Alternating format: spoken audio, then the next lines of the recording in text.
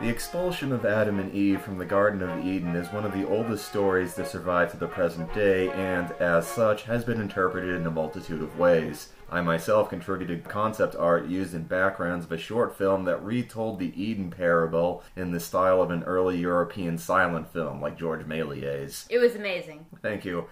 Eden can symbolize lost innocence. Eden can be used to reinforce patriarchy. Eden is used as a metaphor regarding humanity's self-destructive impulses. Eden is also seen as a historical event by scriptural literalists, but let's not get into that. My favorite take on the Eden myth is Mark Twain's short story that frames the events through diary entries from both Adam and Eve. Adam's account of the expulsion is roughly the same as Genesis, but Eve's perspective is unsurprisingly different. According to her log, the fruit of the tree wasn't a factor at all. Instead, God ushers Adam and Eve out of the garden once Eve discovers fire. You see, Eden wasn't meant to be humanity's permanent home. It was a set of training wheels that was designed to come off once it was no longer needed.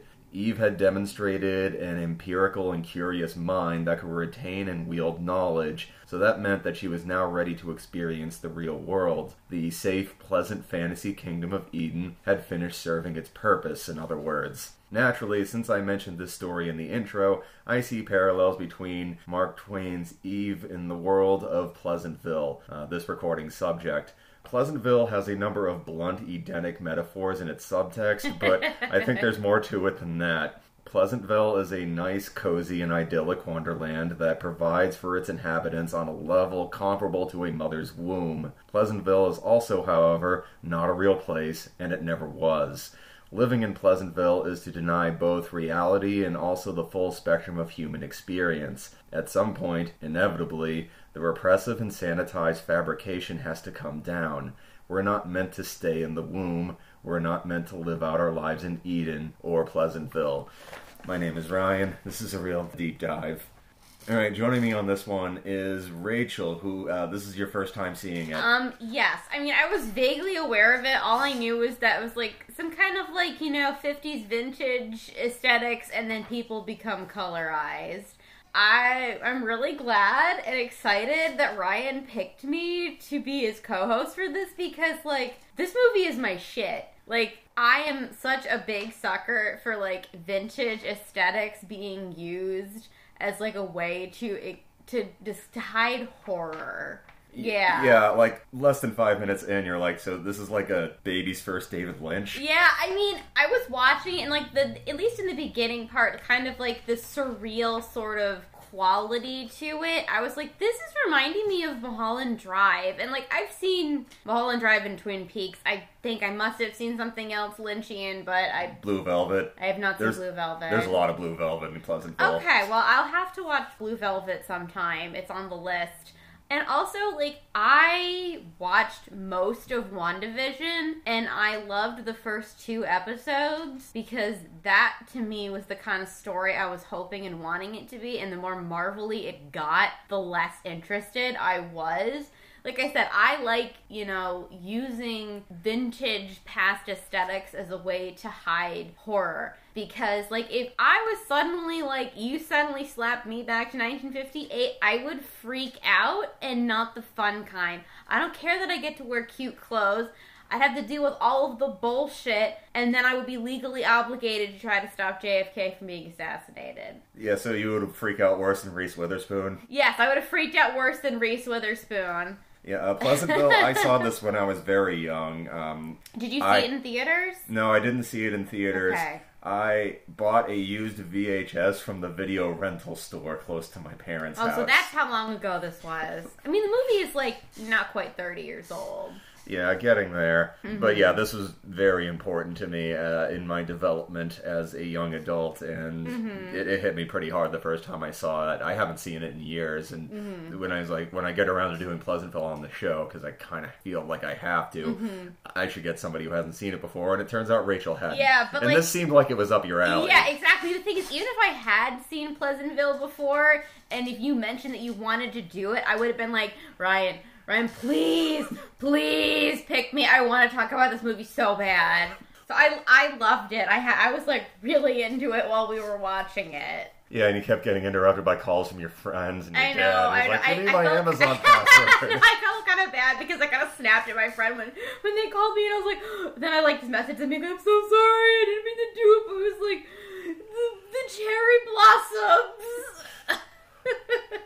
Yeah, the bit where they're in the car cruising through the cherry blossoms. I know. That's a beautiful shot. My favorite shot. Yes, it's honestly a stunning movie. Alright, plot recap. Usually I copy-paste the Wikipedia article and maybe tweak it here or there, but this one I rewrote it top-down because I didn't like whoever edited it. You said that it, like, skipped out on, like, several of the very emotional moments. Like the bit with Betty's makeup, but we'll get to that. Okay. Didn't mention Betty's makeup. What the fuck? I know, right? Alright, our central characters are high schoolers David and his sister Jennifer, who lead very different lives in very different social casts. Should we mention that it is also the 90s? It is the late 90s, and very 90s. We are introduced to the late 90s world, not only like an extreme close-up of someone playing with their tongue piercing, but also lectures about how the job market's going to collapse, and how climate change is going to be a thing, and how STDs are an increasing problem, all things we have solved since 1998. Yes, of course. Jennifer is a popular kid with a robust social life, while David is a nerdy, lonely outcast who deals with the terrors of the outside world with a weird obsession with Pleasantville, an old 1950s sitcom about the idyllic Parker family. And it's played on this, like, sort of TV Land thing. Oh yeah, and I love that because I was a child who watched a lot of TV Land. Like the fake advertisement for the Pleasantville Marathon made me think of the Nick at Night bumpers where they'd sort of like poke gentle fun at the tropes associated with the sitcom. But when I said that I watched a lot of TV Land, I watched a great deal of I Love Lucy, the Andy Griffith Show, Gilligan's Island, even a little bit of Gunsmoke. One evening, while their mother is out trying to kickstart a post-divorce dating life, David and Jennifer fight over the television, breaking the remote control in the process. A mysterious TV repairman... Who's played by Don Knotts. And I was like, wait, is that who I think it is? It's like, if you think it's Don Knotts, that's him. Anyways, he just manifests, and impressed by David's knowledge of Pleasantville trivia, gives him a strange new remote. When they use it, David and Jennifer are transported into the black and white world of Pleasantville itself. David, through the Parker's television, pleads with the repairman to release them, but the repairman insists that, since Pleasantville is so much better than the real world and David is such an expert, David and Jennifer should appreciate the opportunity to live in it. Forced to act as the show's characters, Bud and Mary Sue, I've gone back and forth whether I should refer to them as those character names throughout the rest of the plot, because that's how everyone calls them, but I'm going to just call them David and Jennifer. Yeah, I think that's their names. David and Jennifer explore the wholesome but strange and somewhat unsettling town. Yeah, well, I think the kind of, like, just sort of interesting existential horror of it is that, like, everybody only ever needs to know what they need to do. They're very absolutely basic sitcom lives. Like, later on, there's no toilet in the bathroom at the soda shop. Which I was like, then I, like, ask you, like, almost immediately, I'm like, are they all smooth down there? Are they like Barbie and Ken? I was like, we'll get to that. Yeah. But yeah, your comment just reminded me of the scene in The Once and Future King where Ward is being transformed into the various animals, and each of them is like a parable for like some aspect of socio-political life in modern-day England. And when Ward gets transformed into an ant, that's a metaphor for fascism. Because when he's in an ant, he doesn't have any thoughts other than done and not done. He's not allowed to think anything else. Anyways, the weather in Pleasantville is always perfect. High 72, low 72, not a cloud in the sky. Nobody on the high school basketball team is capable of missing a shot. Oh my god, that part was so funny. He, like, hurls it and, like, off of the ceiling and it still sinks. One can eat piles of bacon and pancakes without gaining weight. Toilets aren't necessary. All of the books in the town are blank. And firefighters focus on rescuing cats from trees due to the lack of anything being able to burn. On an even more Twilight Zone level, the citizens of Pleasantville are unaware that anything exists outside of their town, as all roads circle back with no escape. David insists that Pleasantville is perfectly fine as it is, and that he and Jennifer must stay in character to avoid disrupting things. In order to maintain the show's plot, David convinces Jennifer to go out on a date with high school athlete Skip Martin. But things take a turn when she initiates sex with him. Sexuality of any kind didn't exist in Pleasantville. Everyone slept in separate beds. Yep, didn't exist in Pleasantville prior to Jennifer introducing it. Skip doesn't even recognize his own erection and needs to be told that is a normal thing for penises to do. Yeah, because I was thinking of, have you ever seen Under the Skin? No. Okay, well, there's a scene in it where the alien is trying to have sex, and she's basically like a monster in a human suit. And she realizes that she doesn't have a vagina in the middle of it as she's, exploring her, humanity. Mm-hmm. And that's supposed to be, a horrifying moment. I mean, it is, but that's what I was expecting. I was like, he's gonna be a Ken doll! He'll be Ken doll! And it turns out he was not actually a Ken doll. I mean, honestly, I'm kind of happy that the movie did not go there, although I was fully expecting it. Gradually, parts of Pleasantville change from black and white to color, including flowers and the faces of people who experience new bursts of emotion. As the younger citizens of Pleasantville begin connecting to these sensations, foreign concepts such as literature, pop music, and inclement weather begin to manifest and startle the socially conservative people who run the community. One of the first adults to explore these radical changes is Betty Parker, David and Jennifer's TV mom. I thought that the scene where she asks Jennifer what is sex was such kind of a funny sort of little reversal of the usual mom explains to her daughter, when mommy and daddy really like each other. Yeah, Jennifer even goes when they want to express their affection for each other in a physical way, and then we dissolve. Yeah. When Jennifer shows a curious Betty how to masturbate, her eventual orgasm causes a tree to burst into flames. I loved that scene. I just thought that, a light was going to shine under her door or something. David notices the fire and then teaches the perplexed firemen how to use their hoses to put it out, earning both praise and the curious attention from the townsfolk. It was really funny. He runs to the fire department and he's like, fire! Fire! And everyone's just looking at him like, huh? He goes, cat!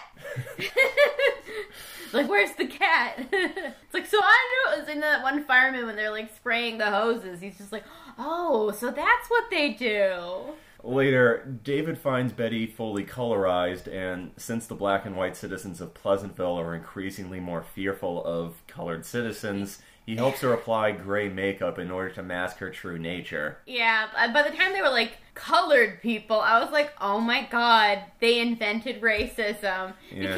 Because this is the 1950s, super idealized, there's no social issues, so there's no black people. Put a pin in that one. There are some problems with that. We'll get back to them. Yes, we'll get back to that later. David also teaches things to Bill Johnson, owner of the soda fountain where Bud works. Bill is thrilled by the prospect of doing things outside of the hyper-specific routines that he usually lives by, particularly when it comes to the murals he paints every Christmas. So sweet. David shows Bill a colorful modern art book from the library, sparking Bill's interest in painting all year round. This scene always gets me when I watch it, when he's flipping through the book. It's so good, and he doesn't think that he can do it. And David's like, well, you can't now because you just started. And then he's just like, no, not that. It's just the colors, the people who see them. I bet they don't know how lucky they are. That line just pierces me in my heart. As more and more townsfolk become colored, Jennifer begins questioning why she remains in black and white despite her sexual indulgences. She's like, I've had 10 times more sex than all those girls. They spend an hour in the backseat of a car, suddenly they're Technicolor. Mm-hmm. David comments that the process might not be about sex, which is demonstrated when Jennifer's budding interest in the writing of D.H. Lawrence sets off her transformation. David's own transformation begins after he recognizes the hollowness of Pleasantville's status quo and begins showing his peers that there's nothing to fear from reading, rain, or growing as a human being. He even works up the courage to ask a classmate out on a date, something he was never able to do in the outside world. There's a pointed scene in Act 1 where it looks like he's trying to talk to a girl, but it ends up he's just talking to himself while she's 30 feet away and talking to some other dude. Yep, I know. I mean, honestly, that's one of the reasons why I really like the casting of Tobey Maguire here. He's so good at being just endearingly dorky. Don't you just want to pinch his little cheeks? Yeah. The TV repairman angrily confronts David about the changes he and Jennifer have been causing in Pleasantville, but this does little to deter David. Yeah, eventually he does, like... I'll keep going. Yeah. Recognizing a shared passion for self-discovery, Bill and Betty begin developing feelings for each other, and they fall in love when Bill recognizes that she's been hiding her colored skin under gray makeup. He helps her remove it. Oh, that scene is just so intimate. Like, this is a really horny movie, and I love that it's horny, and I think that that is, like, one of the most, like, tenderest and intimate non-sex scenes ever. Now unable to connect with her husband George, Betty leaves home. George, horrified by Betty's new unwillingness to submissively cater to his whims, takes his problems to Pleasantville Mayor Big Bob. I just love the moment where he's like, "Honey, I'm home," and he's just walking around the house absolutely clueless, and he's like, "Where's my dinner?" He just doesn't know how to do anything. He knows how to open a can of olives, I think. Yeah, but that's probably so that he could make a martini. He, along with other affluent members of the community, see the colored children and independent wives as an unnatural and pernicious threat to Pleasantville's values. They resolve to put a stop to all the social progress that's undermining their power and keeping their wives from cleaning the house and making their dinner. A segregationist ban on colored people is soon initiated in public venues. This comes to a head when Bill paints a nude mural of Betty on the window of his mullet shop. He does it in a German expressionist style, which is different from his Cubist Santa. I know, his Cubist Santa. I loved the mural. When you're watching, I'm like, oh, we're going to get a draw me like one of your French girls moment. And you're like, keep watching. So good. The mural causes a riot, the soda fountain is destroyed, book burnings are initiated, and people who are colored are attacked on the street. David notices Betty getting catcalled by a gang of black and white boys, and demonstrating his newfound self-assurance, defends her from their harassment, which is pointedly sexual. There's a point where, like, we consider these colored people to be second-class citizens, and that means that we can just be openly gropey at them. Yeah, I was like, the Pandora's box has been opened. This is the moment when David finally gets his color. Shocked by the violence, the town fathers institute new laws that insist upon pleasant civility. However, this take on civility includes forbidding people from reading literature, listening to jazz or rock music, having sex, using any paint colors besides black, white, or gray, or teaching things in classrooms that the town's authority figures do not like. What is this, Florida? Yeah, no, this feels pretty relevant now. I know, right? I was just like, ugh, wow, this sounds really familiar to me. Defying the law, David and Bill paint a colorful mural depicting both their hopes and the tumult of the social order, which prompts their arrest. Like lots of little things like, the teens having sex in Lover's Lane, the burning books ascending to the heavens on angel wings, a couple kissing openly. Yeah, I was like, wow, you turned it into the actual 50s. Put a pin in that one, too. Brought to trial in front of the entire town, David and Bill passionately defend their actions. David insists that the changes everyone is going through are natural, healthy, and even inevitable. David then questions George about his feelings for his estranged wife, and when George realizes that his feelings for Betty are at least a little deeper than his need for her domestic services, he becomes colored too. This spurs practically every other black and white resident of Pleasantville to gain their colors as well. Big Bob remains steadfast, but his mounting anger at David eventually colors him on top of everything else. Celebrating their victory over the humiliated and fleeing Big Bob, the townsfolk leave the courthouse and notice that a nearby store is selling color televisions broadcasting programs from the outside world. We then see that the roads in Pleasantville are now able to reach other communities, most notably Springfield, the town in Father Knows Best. I'm assuming it's not the Simpsons one. And not yet. Give it a few years. I'd imagine that Pleasantville and Simpsons Springfield are a little further apart. With Pleasantville changed, David elects to return to the world that he came from. Jennifer, on the other hand, chooses to continue her new life in the TV world. Bidding farewell to his sister, his new girlfriend, and Betty, David uses the remote control to return to discover that he'd only been gone for an hour. He comes upon his mother, who's crying over her failure to go through with getting back into dating. He tries to comfort her insecurities, assuring her that nothing has to be perfect. We then see the TV repairman, who seems to be accepting of the events that occurred. He has this little warm little smile as he's backlit and drives off. This leads me to personally headcanon that this whole thing was his plan the whole time. Yeah, his motivations are kind of ambiguous. A concluding montage reveals the citizens of Pleasantville exploring their new lives, which includes Jennifer attending college and reading with some other guy, some hot dude with glasses. Yeah, we love that. Yeah, her tastes have changed. Yeah. No more, wow, that's Paul Walker in this movie. Yeah, it's like, that's a hot guy with glasses. I'm deep now. The final scene is Betty and George contemplating their future together, which is punctuated by George suddenly being replaced at Betty's side by Bill. The correct answer. Yeah, I figured you were going to like the final shot. Yeah.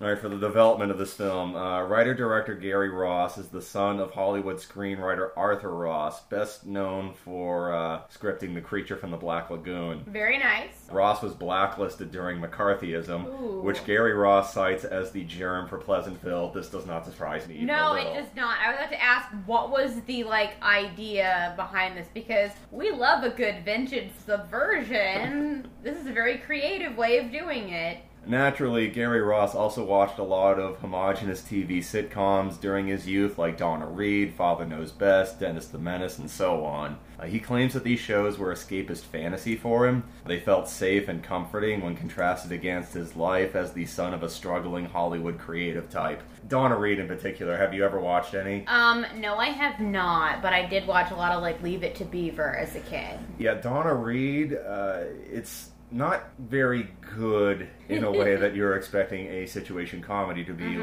None of the dialogue reads as jokes. It definitely needs a laugh track to register as humor. Even back then, by those standards, I can tell when I Love Lucy has jokes, Donna Reed don't have jokes. Well, that's because Lucille Ball is a gifted comedian. Yeah, Donna Reed is giving you a sanitized, comforting, aspirational fantasy with the hot middle-aged woman. And by middle-aged, I mean 35.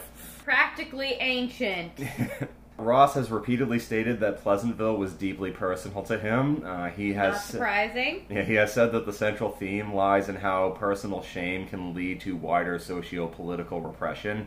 As Ross puts it, when one is afraid of certain pieces of themselves, it can sometimes lead to projecting such fear onto others. I recently read that Grindr use always spikes around CPAC, and that consumption of trans porn is most prominent in the Bible Belt, especially Texas. So I think there's a grain of truth in that notion. Oh, absolutely. And as a part of, I see you as subhuman, and I think about you while I masturbate, but then I go out and I support laws that want to stamp you out of existence. And I bet that trans sex workers who do porn know this, and I don't know, how they feel about that. I don't know. I would feel very conflicted. Yeah, I mean, I follow somebody on Twitter who used to do transgender, and she used to do sex work, and she says that one of her best clients was a priest. Of course.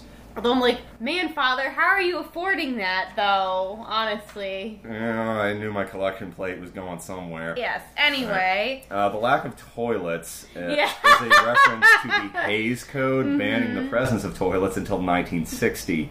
Nobody fucks and nobody shits. Alfred Hitchcock convinced censors that a toilet flush was integral to the shower scene in Psycho. They were okay with the shower scene in Psycho, except for the toilet flush. Oh my god. But that's kind of, funny, though, when it comes to, censorship. People don't care about, violence, but boobies?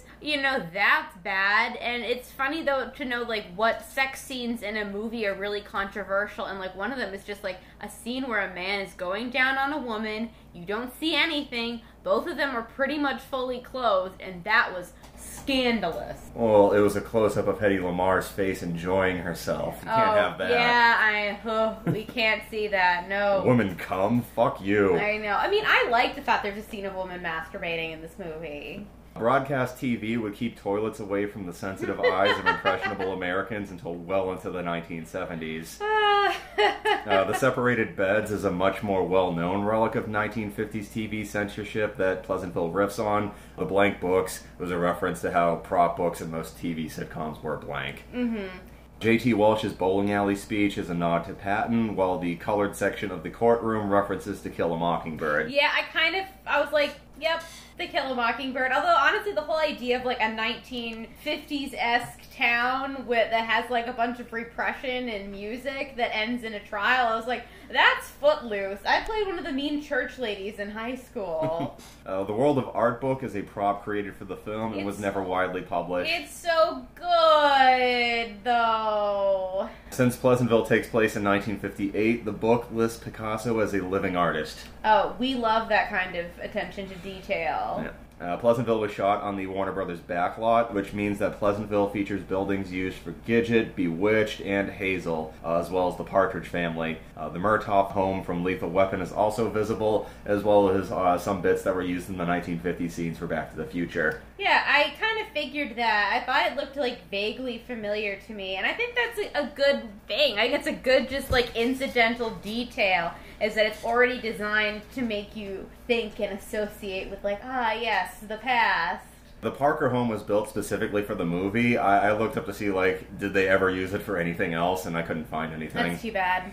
For the scene where Bud applies gray makeup to Betty, he is actually painting her green. This means that Joan Allen is painted fully green for this close-up where Bill Johnson removes her disguise. There was some concern on set that being painted green would negatively affect Allen's performance and that she'd feel awkward or something. I don't think they needed to worry. No, I would love to see some behind-the-scenes footage of how they did some of this.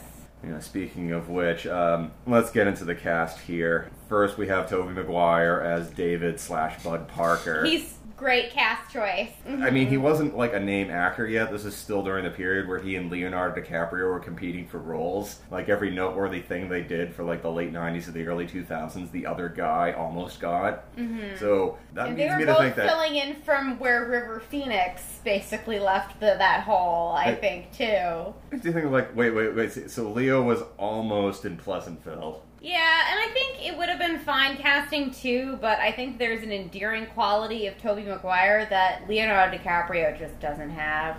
Yeah, Maguire's readings charm. here, yeah, especially he's awkward and trying to find his footing, and he sells that a lot better than either Leo or River Phoenix would. Yeah, and like sometimes his voice cracks too when he's talking, and he also does not have a face that screams, "I have only ever seen an iPhone," you know what I mean? Yeah, I mean, I think... I also think Reese Witherspoon just a little bit, but she ends up blending in. I think he's a good-looking guy, but he's not Hollywood hot. No, he's cute. Yeah, and when he was cast as Spider-Man, my first thought was the guy from Pleasantville. Oh, he's perfect. Oh yeah, he's great. If this was like his, audition for, playing Peter Parker, it's a good one. Well, also, Leo almost got Spider-Man. Yeah, I don't think that would have worked at all. No, I think Leonardo DiCaprio would be a better comic book supervillain than a superhero. Oh, yeah. I mean, can we just, shave his head and make him Lex Luthor? That would be really interesting. Him being bald, I mean.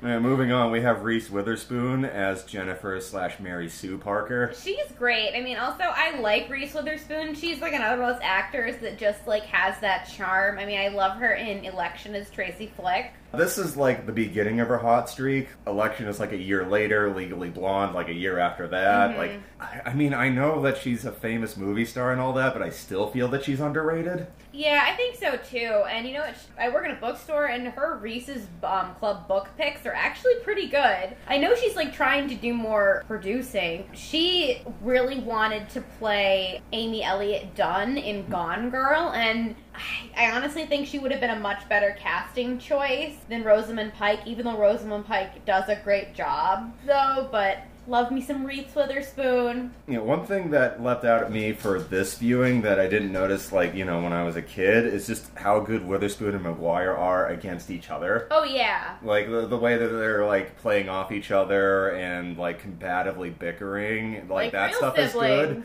And then, as they both mature and they grow and they grow together, it all comes together. It's just very nice from both of them. I agree. Alright, next up is Jeff Daniels as Bill Johnson. I was very surprised to see him there, and I was like, I always like Jeff Daniels and things. Another person who's like, that guy's a name, but I still feel that he's underrated. Although he has been, like, rising in esteem lately. Like, when I saw Pleasantville, I only really knew him from Dumb and Dumber. And then, after doing, like, lots of performances as good as this, when they made another Dumb and Dumber, like, 25 years later... Weird. Yeah, it felt like he was doing Jim Carrey a favor by coming back. Yeah, when I think of him, I honestly remember him from Gettysburg. Yeah, he's just playing like this wide-eyed, optimistic dope. Like, he's just like this little kid in a grown man's body. He is, because he's just discovering, like, the real world as, like, a grown-ass man. And there's moments that are so sad. Like, when we first meet him, Bud's late for work, or, David Bud. And the routine is just so ingrained in him, he's just wiping the counter until David gets there, but it takes too long, so he starts taking the finish off of the rag. I know. I was like, honestly, in, like, some ways, I feel like Pleasantville is definitely a horror movie that's not a horror movie. Oh yeah, there are definitely shots that could be in horror movies. I feel like some of the way it's, like, filmed, like, some of the very, like, intense front views of people made me think of horror movie for some reason. Especially when they're about to reveal that they've been colored. Yes. It has a lot of very, like, 1930s Universal, don't look at me, I'm disfigured now. Mm-hmm. Alright, and then we have the best performance in the film, Joan Allen as Betty Parker. Ross cites her performance as the best in the film. Betty was my favorite character. Like, I know it's about David and Jennifer, but Betty, I love her so much. I always love a housewife yearning for more and getting it. And, just, like, I think that they were able to sell, the desire and the relationship between Bill and Betty so easily, just because they don't really have a lot of screen time to develop it, like, just the looks between them, and that is a sign of true chemistry. Yeah, and just, like, every character goes through a dynamic transformation for the film, but Betty more than anyone. Yes. And just the way that Alan gives various little line readings, she just, every single thing that she says, she adds more to it than she needed to. Like, the scene where Jennifer is telling her what sex is, and she's like, what is sex? And he's like, do you really want to know? Yes, tell me. And she's like, well, your father wouldn't do that. Or, when she's confronting George, and he's like, well, you can come back, and she's like, I don't want to. Yeah, or when she's like, I'm not going to the meeting tonight. She's like... It's not for me. Yes, she's embraced it after being ashamed. And I looked up her career because I haven't actually seen her in anything besides this. Yeah, I was like, she's really good. What else has she been in? She's mostly a stage actress. Okay, well then good for her, honestly. But yeah, this is also in the middle of a hot streak where she was just, every movie she was in was collecting awards. Before this, she was in a mid-90s biopic about Richard Nixon. She played Pat. Very nice. I mean, I'm under the impression that that one's probably sloppy Oscar bait, but I bet she's good in it. Mm-hmm. Alright, then we have William H. Macy as George Parker. I feel like this part was made for William H. Macy, and it honestly, his, like, bumbling, like, 50s-esque thing, it just made me think of Fargo. He does have an intense TV dad face. Yes. William H. Macy is great in everything, and he's great in this, although George is a much smaller character than everyone we've talked about so far. But yeah, the part where he's just, like, wandering through the house, getting wet, asking where his dinner is. Yeah, that's just instant comedy. That being said, I do think that, like, if Macy was Bill, he would have nailed Bill, too. Oh, yeah, I think so. I agree. But yeah, you get the little moments in the end where he's sitting in the jail cell with David, and, he brought him some olives because he can't cook. And he sort of, like, naively asks David about how the change is upsetting him, and maybe can people change back? And David's like, I think so, but it's harder. Mm-hmm. And he's like, but I'm used to things the way they are. This is scary. Yes. Alright, and then we have J.T. Walsh as Big Bob. I don't know, he has like a, hey, it's that guy face, but I do not recognize him. Actually, the term, hey, that guy, was coined because of him. Really? Yeah, he's a character actor who's in like a shitload of things, but he never became a famous name. Oh, well, good for him, I guess. This is his final performance. Oh, well, you know what? At least he got to go out with a bang. Yeah, he died right afterwards, sudden heart attack. He was only like 55. Jesus.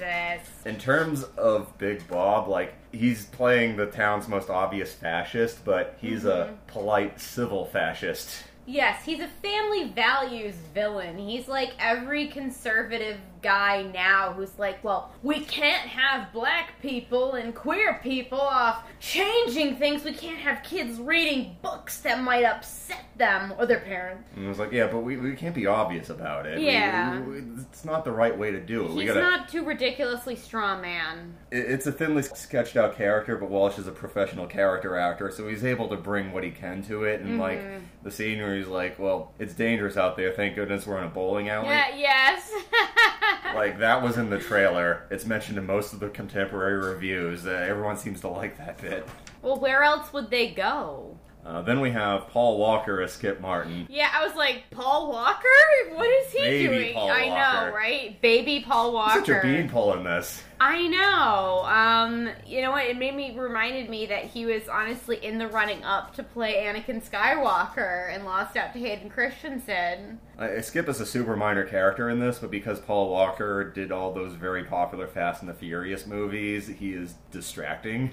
Yeah, I mean, also he's kind of like James Martin in the way that it's sort of like, well, we need a generically handsome man for this. Just bring us a handsome man. Yeah, I have mentioned in the Fast and the Furious reviews that I do not like Walker as an actor. I do think he's a bit wooden, but in this one he's just going like, gee, golly gosh, willikers, and it kind of works. Yeah, and then like I think the best scene where he has to act is when he gets a boner and he doesn't know what to do.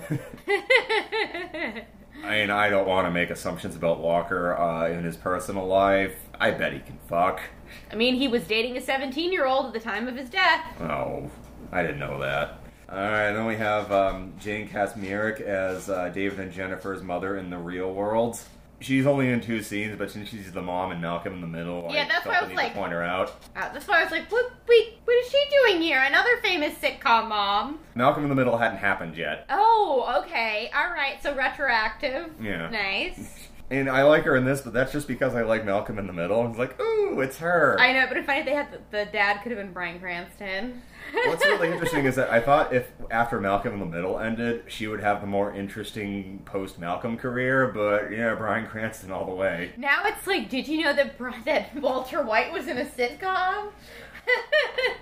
Yeah. Now it's weird seeing him do like comedic stuff in between like high drama. I mean, based on his social media presence and his like self-designed website and how he comes off in interviews, Hal in Malcolm in the Middle is much closer to his real personality than any of the grim dark characters he's played Yeah, since. I mean, like he's a giant doof. What I've heard is that a lot of the ridiculous stuff that they would do to him in Malcolm in the Middle was just them being like, let's see how much stuff we can do, what we can do to Bryan Cranston before he freaks out. He never freaked out. So they were like, all right, I guess we're sticking him in spandex this episode.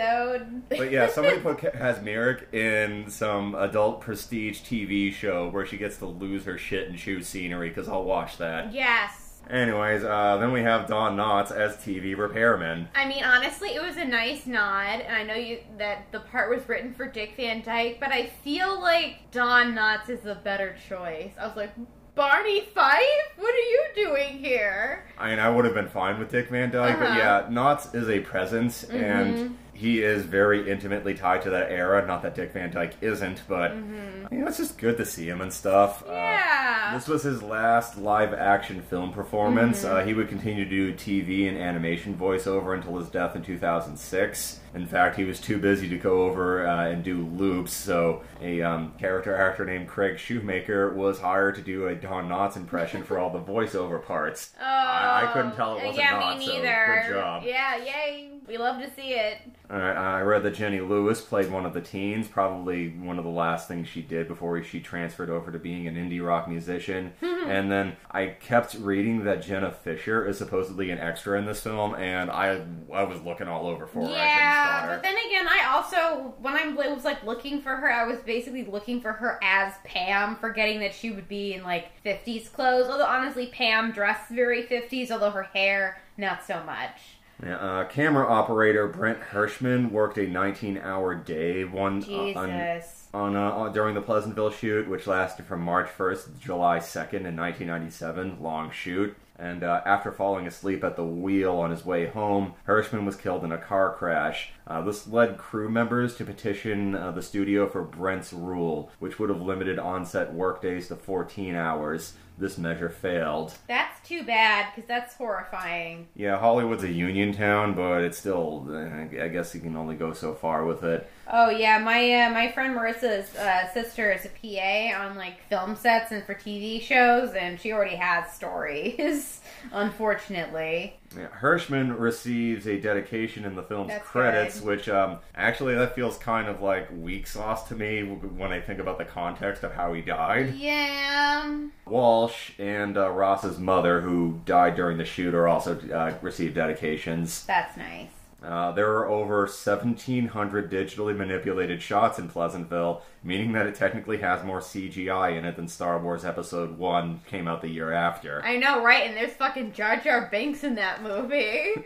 Pleasantville is the first newly created feature film that was made by scanning and digitizing recorded footage for color manipulation. Most prior examples of this concept involved studios taking old black and white films and colorizing them. But wasn't that done, like, by hand, by coloring the film? Sometimes. Okay, so that's what they would do with, like, really, really old stuff. Yeah, much of the time, these films were in the public domain, and the original director and editors were either dead or uninvolved, and these colorizations were also ugly as shit. I've seen a few of them. They look really bad. The most infamous examples are probably Ted Turner's colorized versions of King Kong and Casablanca, and those projects were undertaken by a wealthy studio with ample resources. That's like money to burn. Yeah, and they still looked like refried horse shit. So making Pleasantville look good was quite a challenge, because this is a beautiful film. It is beautiful. Like, the colors are super saturated. I mean, it does kind of remind me of, like, the Three Stooges colorizations that came out in, like, the mid-2000s, and they're,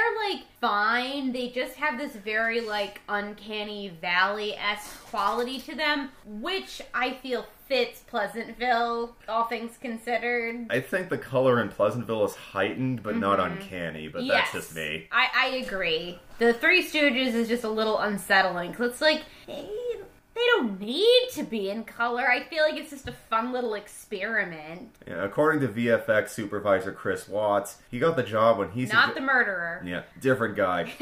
He suggested that they shoot Pleasantville on color stock, just negatives, and then desaturate the palette in post. While still arduous, they edited the color effects a reel at a time. This process saved time and looked better than every other method attempted. Watts highlights the scene where the cherry blossoms fall onto an otherwise black and white scene. So gorgeous. So beautiful. He shot the hundreds of blossoms in an ultra-vibrant magenta, which made it relatively simple to desaturate them into a more naturally soft pink. A Spirit Datasyn was used to scan the film stock at 2K resolution. This device was so new that its engineers hadn't yet designed interface software for it. Ooh, alright. Watts said that it was still more user-friendly than other devices, which were both extremely rare and so complex that they needed expensive specialists to operate. Watts said that the toughest part of his job was the scenes with Pleasantville's secret police. They wore fascist armbands in the shoot, which Ross felt was too on the nose later on. Considering some of the other bits of visual shorthand in Pleasantville, I'm surprised that Ross thought that anything was too blunt or obvious. I mean, my idea of this is that anything that they could have done to depict the downfall of Pleasantville had to be something that was curbed from actual 1950s America. And unless they wanted to go like full KKK, I think the armbands would have been a little too much, because yes, riots, yes, book burnings. Those are all things that, definitely happened in parts of the United States at that time. There wasn't any need for the armbands. Watts had a hell of a time scrubbing away the armbands. You can still see them in a couple of shots. One guy in a billowy shirt was particularly painful to alter. Oh, boy. Watts' final touches were in the very last scene. Ross had filmed a hat stand without George's hat on it and decided that the hat should be resting there. Watts digitally painted it on there and then decided he was done. Watts added it doesn't usually go that way, joking that all VFX supervisors usually have to be dragged away from a movie kicking and screaming. They're almost never satisfied with what they have. Yeah, I mean, that sounds like a lot of artists. He did say that he intentionally sent good but not too good dailies to the studio so they wouldn't push to release Pleasantville before he finished his work. Smart man. Digital color correction was still a new thing, and studio executives were suspicious about paying for this treatment. Now it's just de rigueur. Watts points out that Pleasantville took up 2 terabytes of data, which was a lot in 1997. They were very proud of themselves. Yeah, that's a lot. And he's like, that's my laptop now. that took up like an entire cabinet back in the day. It's like, bring out the Pleasantville, and it's just on a little wheelie cart. Shortly before release, New Line Cinema ran a promotion offering a free trip to Pleasantville, Iowa. Over 30,000 people entered on this newfangled internet thing, but the winner elected to receive a $10,000 cash prize instead. I mean, honestly, same. I'd be like, give me that money. Reviews were largely positive, often praising the lighthearted humor, stunning visuals, and affecting performances. The satirical elements of the film did draw some criticism, with several pundits claiming that Pleasantville's subtext was muddled, under-realized, or ham-fisted. Probably they're the people who would have been angry that people were experiencing feelings. I do think that the metaphors in Pleasantville are, as I've intimated earlier, a bit on the nose, particularly the apple scene. Yeah. I can get why some people would find that to be a little too in your face, but generally speaking, I was willing to let that go, and in fact, I'm in favor of that sort of thing. I think that beating around the bush is not always the best thing to do in writing. I think the show don't tell rule shouldn't be seen as ironclad law, especially since it was introduced in writing circles in the 1950s by the CIA in order to deter people from writing social commentary. Yeah, and you know what? I think if he was around, Rod Serling would have liked Pleasantville. Oh yeah, this is very much a Twilight Zone type movie. Yeah, it really is a very Twilight Zone type movie, and the Twilight Zone is very on the nose in places, but god damn it if it isn't still relevant today. I did come across 1 or 2 reviews that thought that it was unsettling that Pleasantville has all of these very obvious segregationist and racism metaphors while every single character in the film is Caucasian. Yeah, that doesn't quite float. But then, again, I was like, oh wow, look, they invented racism. But yeah, I do cringe a little bit every time I see the colored girlfriend scene. Yeah, I was just like, they couldn't have picked another word that wasn't so loaded, maybe? Well, pink girlfriend? I don't know. Even then, they could have had black characters in Pleasantville. Mm-hmm. Like, there were black characters in predominantly white TV sitcoms during those periods. Mm-hmm. Most of them were, playing, like, maids or servants or, like, subservient, cackling sidekicks. And I think it would have been an interesting thing to have like a character like that show up and then have them transform as well. Yeah. I think that would have added dimension to it. Oh, I agree. You could have made Bill black and it really wouldn't have changed the plot. But then again, also probably would have had extra racial undertones when they ruined his store. I did not think of that. Also, don't listen to Ryan and I to talk about racial issues. We are both like the pastiest white people. Yeah, I went looking to see if there was black written critiques of Pleasantville, and yeah, there were a few. Most of them framed Pleasantville around how black characters in TV sitcoms developed from the early 50s to the 1970s. For instance, the first TV sitcom with a predominantly black cast was Amos and Andy, and that was eventually canceled because of NAACP protests, and then there wasn't another black-led sitcom for 15 years in the early 70s. Mm-hmm. Yeah, I mean, I think, though, is that Pleasantville is supposed to be this incredibly idealized version of the 1950s that never existed. So there aren't any gay people either. So, of course, there wouldn't be any, black or brown people either. Because there's no strife, there's no violence, there's no sexual assault. Nobody has any sort of sex. There's no sex period. So it's what would be in the average average, 50s sitcom, which would be, nuclear family and plots as complicated as, somebody giving their crush cookies. Those are Whitey's cookies. Yeah. Damn it, Whitey. Pleasantville was a box office failure. Which is too bad, because I think it's amazing. Earning $49.6 million off its $60 million budget. Ross didn't have an especially prolific career after Pleasantville wrapped. He directed Seabiscuit and the first Hunger Games. Oh, well, at least he got to be like, hey, Tobey Maguire, you want to ride a horse? Pleasantville got Oscar nominations for its art direction, costume design, and original dramatic score. It lost to Shakespeare in Love for the first 2 categories, and Life is Beautiful for the last one. Yeah, I was like, Shakespeare in Love came out the same year. Speaking of the music, the score was composed by Randy Newman. Yes, that Randy Newman. Oh my god, really? Damn, I never would have guessed.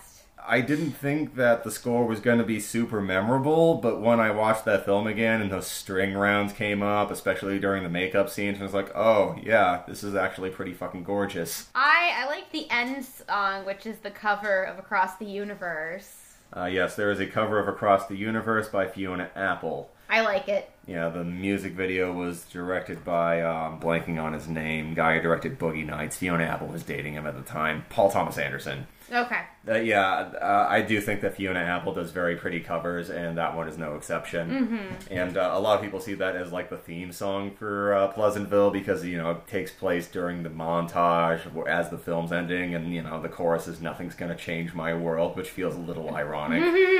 Another one of those on-the-nose metaphor moments. Everybody got that? Yeah.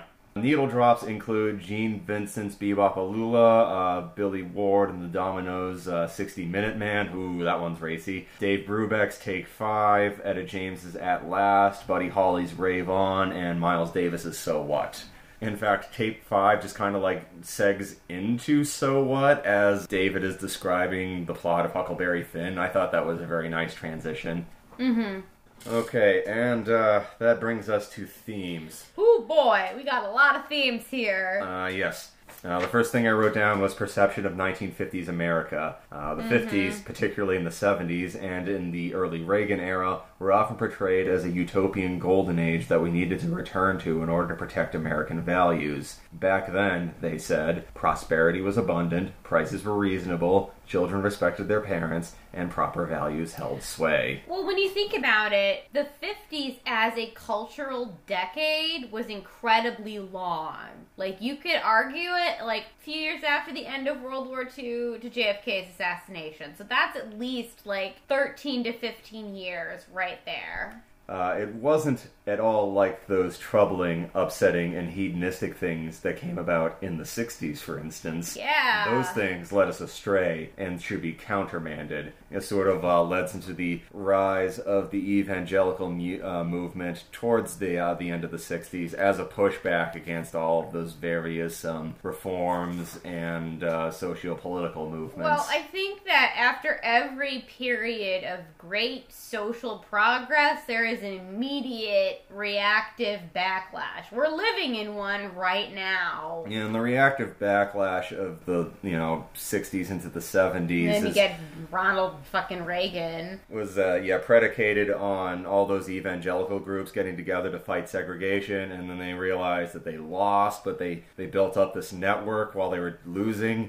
And it was like, well, we should use this for something to build political power. Well, what else is out there? And they're like, well, what about abortion? And there we go. That's the one they settled on. They're still fighting it now. Yep. Exactly. So it's when you think about how much has changed in the last 20 years, and then now you've experienced everybody, certain people in parts of the country are just really upset that you can't shut the door anymore on a lot of social issues. And of course, the civil rights movement, the sexual revolution, the Cold War, the environmental crusade, and even gay rights campaigns were well underway in the 1950s. Mm-hmm. They just weren't being depicted sympathetically in mainstream media, or in the case of network TV sitcoms, at all in most cases. In this respect, Pleasantville can be read as what could happen if the reality of the 1950s started creeping into the mythical 1950s that Reaganite boomers were fantasizing about. I will reiterate here that America was never like Leave It to Beaver or Ozzie and Harriet. Even those programs were a simulation of aspirational normalcy. Certain boomers only think otherwise because they were 4 years old in 1958 and therefore ignorant of most of the harsh truths found in the world around them. Yeah, I mean, I don't know about you, but I don't, overtly nostalgicize the 90s, you know? Yeah, I do realize that the 90s felt peaceful for me at the time, but that's because I was 8 years old, Exactly. And also I was living in a bubble. Like, even my hometown of Danvers, Massachusetts was called Bubble Town, and... Yeah, all of the comforts of the 90s that I enjoyed as a middle-class white kid in the United States was not universally spread out to other people in the world. So the idea of the 90s as the end of history, as I mentioned on the Daria episode, was only ever the case for a very brief window for a very small demographic. And you know what? I feel like the 90s, especially as you and I get older, is going to get kind of the same treatment because, again, like the 50s, the 90s were an incredibly long cultural decade. You got fall of the Berlin Wall to 9/11. Again, 14 years to have this sort of cemented as how things are gonna be. This is how, Oh, I think we're already there in terms of nostalgia. Oh filters. yeah, I know. People are already writing about the 90s, and I see all these little Gen X kids where they're like, I'm a 90s baby, and I'm like, bitch, your necklace says 1998 on it. You are not a 90s child. You mean Gen Z? Gen Z, whatever. You know what I meant talking about. Alright, the next thing I wrote down was repression. Oh boy. Yeah, that's this movie in a nutshell. Some of the most idiosyncratic critiques I've read of Pleasantville were found in evangelical Christian forums. You don't say. Unsurprisingly, the consensus is that Pleasantville is immoral. Usually their objections boil down to the film equating premarital sex with personal growth, which I, to the shock of no one, consider a shallow reading of the film. Yeah, it literally explicitly says it's not because of sex. Yeah, one review claimed that Pleasantville's corruption lies in how it equates wanting something with gaining the enlightenment of color. The writer then pivoted to how the earthly wants celebrated in Pleasantville are hollow when contrasted against the rewards found in serving God. I also disagree with this take, but I think it's interesting in how it sees Pleasantville as a celebration of carnality and hedonism. This is obviously refuted by Mary Sue not gaining her colors through sex, as Rachel just said, but rather through expanding her intellectual curiosity. I mean, come on, Christian in 1998, this is stated text, not even subtext. Yeah, and David gets his color because he stands up for what's right in a culminating moment of defending his TV mom from teenage rapists. So yeah, gaining color in Pleasantville doesn't arise from want. I mean, also, characters with clear goals and desires do not automatically lose their black and white. George wants his dinner. He doesn't turn color because of that. I know, and all those get angry. They're experiencing, think the joy of breaking something. Not the joy of breaking something, but, that feeling, that rush. They all stay black and white. Yep. While this is one of the few things in the film that isn't explicitly spelled out for the viewer, I feel that the citizens of Pleasantville gain their colors not through want, but awareness. Pleasantville is built on a foundation of denial, of repression, of puritanical abstention, of a refusal to confront or even acknowledge discomforting truths. Every character in Pleasantville that gains color does so when they finally recognize some part of themselves that they've been willfully ignoring. And yes, that can take the form of sexual awakening. Sex has centuries of stigma attached to it, and many of us are trained to have unhealthy relationships with it. Still, that is demonstrably not the sole piece of the human condition that Pleasantville comments upon. Ultimately, at its core, I think Pleasantville is about epistemics. It's about honesty. Pleasantville wants to say that we can't be fully realized people until we're open about ourselves to ourselves. And we're all far more than just pleasant. Exactly. Yeah. But I think it kind of comes down to again, we're today at work I talked to, somebody, they were teaching in Florida and just talking about how difficult that was in that, they're going through books, they're removing anything that is, like, upsetting or complicated. And I think that the people who embraced the black and white life of Pleasantville, they just want to look away from anything that's complicated, to never acknowledge it. And I think it's, again, awareness. I also do think that part of it is, acknowledging that life is complicated, it's beautiful, and it's ugly. Many things, not just pleasant. And I do think that a lot of people who want to deny these unpleasant truths put themselves in a position where they consider themselves the arbiters of whether or not it's acceptable, and you have to prove it to them. And all they have to do is just withhold their approval eternally, and they just win. It's a nice position because they set it up for themselves. And, that's just the sort of like just asking questions deal for it. Which leads me to my next point, the cult of civility. Ooh, yes! A few years ago, I had a nasty argument with a family member over whether it was appropriate to compare Trumpism to fascism. This happened in the backdrop of the Trump administration ripping migrant children from their parents and cramming them into internment camps. This struck me as objectively fashy, but the other guy disagreed. He didn't even dispute that the camps were ethically horrifying. He just argued that labeling them as such would make Trump supporters uncomfortable and, by his reasoning, less willing to be persuaded against supporting him. I disagreed again, citing the existence of fucking concentration camps as a smoking gun. If those couldn't persuade Trumpists to abandon him on moral grounds, they're beyond appeals to reason or conscience. Still, my relative remained firm. Nobody's going to change their mind if you're rude to them, he insisted. Lefties would get more conservatives on board if they were less abrasive about such matters. This line of thought seems to willfully ignore that MAGA types aren't exactly polite themselves, or that the conservative stance on most of our major issues are just widely unpopular. Yeah, and you know what? Like, I'll share this story. So, like, at my job, we were requiring masks. And we continued to require masks in the store for a very long time. And, every time somebody came in, it was a gamble. And I would have people wearing, like, stuff that really made me think, oh, you're fashy. You're, like, Oath Keeper style. But the one incident that really stood out to me, though, is this guy comes in, and he doesn't have a mask, and I say, hey, you have to have a mask in here, even though there was a sign, despite, I work in a bookstore, people did not read. My boss was with me, and she says, hey, you gotta put on a mask. And, and he started to argue about it, and she says, well, then, you have to leave. And then, and he really started protesting it, and my boss just told him to get the fuck out of her store. And then later, he came back in and said, well, you could have asked nicely. And this is the height of the pandemic. And that stuck with me. It's like, well, he was never going to do it. He was never going to listen anyway. But he can say, well, you asked meanly. And, I had to use my teacher voice on a bunch of people. This one guy, I was like, sir, can you please put your mask on over your nose?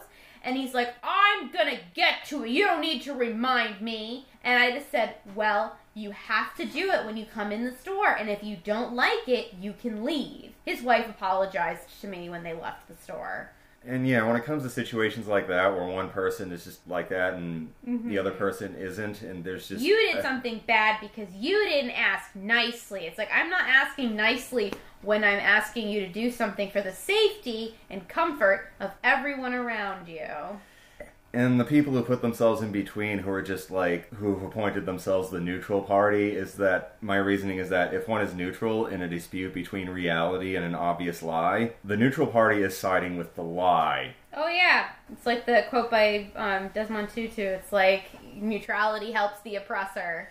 And yeah, and the people who want to do the most awful, incredibly horrible things, the people who are in favor of genocide and stuff like that, they don't need everybody on board. They just need enough people to not give a shit, or enough people to just not acknowledge what's happening in front of it. And I also reasoned that tone policing is, more often than not, a concern troll move. I've been routinely criticized for speaking harsh words to family members who endorse neo-Nazi talking points. The people who tell me to be nicer never seem to level these criticisms against the guy preaching the Great Replacement theory, even when they're uncouth about it. Yeah, Like, I had a moment with a family member because the family member was talking about just how awful Harvey Weinstein is. And I just said, yeah, just like Trump, grab him by the pussy. And the family member was like, I can't believe you said that. And I'm like, I'm just quoting the president. Yeah, this sort of thing has recently manifested with me on the subject of trans rights. I routinely hear people say something along the lines of, I'd support trans rights, but I find the activists so pushy and annoying that I can't be an ally. They're alienating people like me, and they need people like me. This strikes me as really disingenuous. You either believe people deserve civil rights, or you don't believe they deserve civil rights. If their status as citizens being contingent on whether or not they ever annoy you or make you feel uncomfortable, like if that's your situation, you aren't an ally and you never were. Yeah, I think that a lot of times people forget that you can find things in people annoying, but realizing that someone's a bad person is entirely different. There are plenty of people that I think are annoying, but am I going to fight for their humanity? Absolutely. Like, there's this beer commercial from a few years ago where, like, these two people who don't know each other solve, like, a puzzle together, which ends up being, like, a bar, and they're supposed to, like, have a drink, and then they play this video of the two of them disagreeing on some core issue, and the idea is that, like, after they spent that time and had that bonding experience, they can put aside their differences and have a friendly beer with each other, and one group was a transphobe and a trans woman, and after he discovered that she was a trans woman, he gets up to leave like phobe, but comes back and then offers his hand to her. And the idea is like you're presenting those points of views as if they're like equal and opposite, and they're not. The bigot's viewpoint is that this trans woman doesn't count as a person and that their existence needs to be stamped out, whereas the trans person is like, I'm a human being and I don't want this person to stamp me out. Like, they're not the same. There's a different level of risk involved in interactions like that, and expecting her to have a friendly beer with him and to like appeal to his sense of humanity is a bit much. Yeah. It's really kind of gross, I mean, if it was a trans woman and a cis dude having a debate about pineapple going on pizza, that's one thing, or like, I don't know, something else innocuous. Like, when I was teaching ESL, my students loved to debate things, and it was really hard for me to find, I was like, non-controversial debate topics. Because they would want to go on and on because it was, a great way to practice their English. But I was like, okay, how about we do helmet laws? Like, that was the most controversial thing that we talked about, was helmet laws. The handful of people who run things, like the Town Fathers in Pleasantville, find it to their benefit to keep certain uncomfortable truths eternally in the debate stage. Climate change, for example, and it helps them to paint people aware of these uncomfortable truths as combative, disruptive, uncivil, and unpleasant.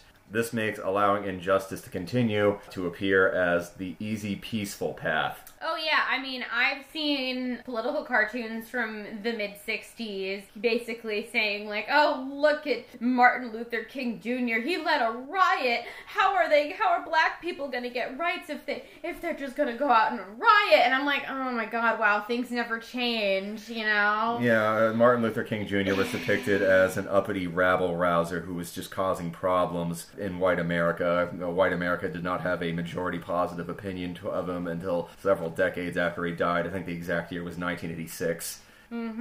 But he was dead for 18 years at that point. Allowing injustice to continue in a way that makes it as the easy, peaceful path also paints injustice as the natural, inevitable, and possibly righteous path to go down as well. And the enlightened centrist who views tranquility over justice is, by my perspective, an enabler.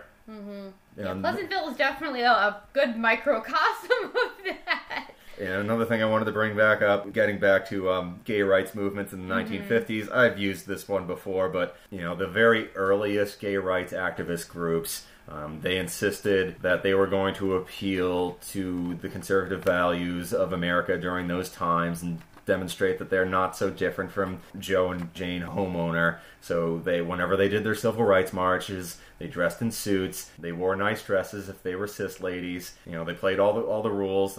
They responded to all the people decades later who be like, those pride parades are too flamboyant. How am I going to bring my kids to that? Mm-hmm. And the result for that is that conservatives and reactionaries branded them as perverts who wanted to corrupt their children. Like, there's no way to placate these people. Yep. If you play by their rules, if you argue on their terms, if you allow them to control the conversation, they're just still going to say what they want. Like, people right now are labeling Joe Biden a center-right Democrat, a fucking communist. Oh, yeah. I mean, doesn't matter what he does.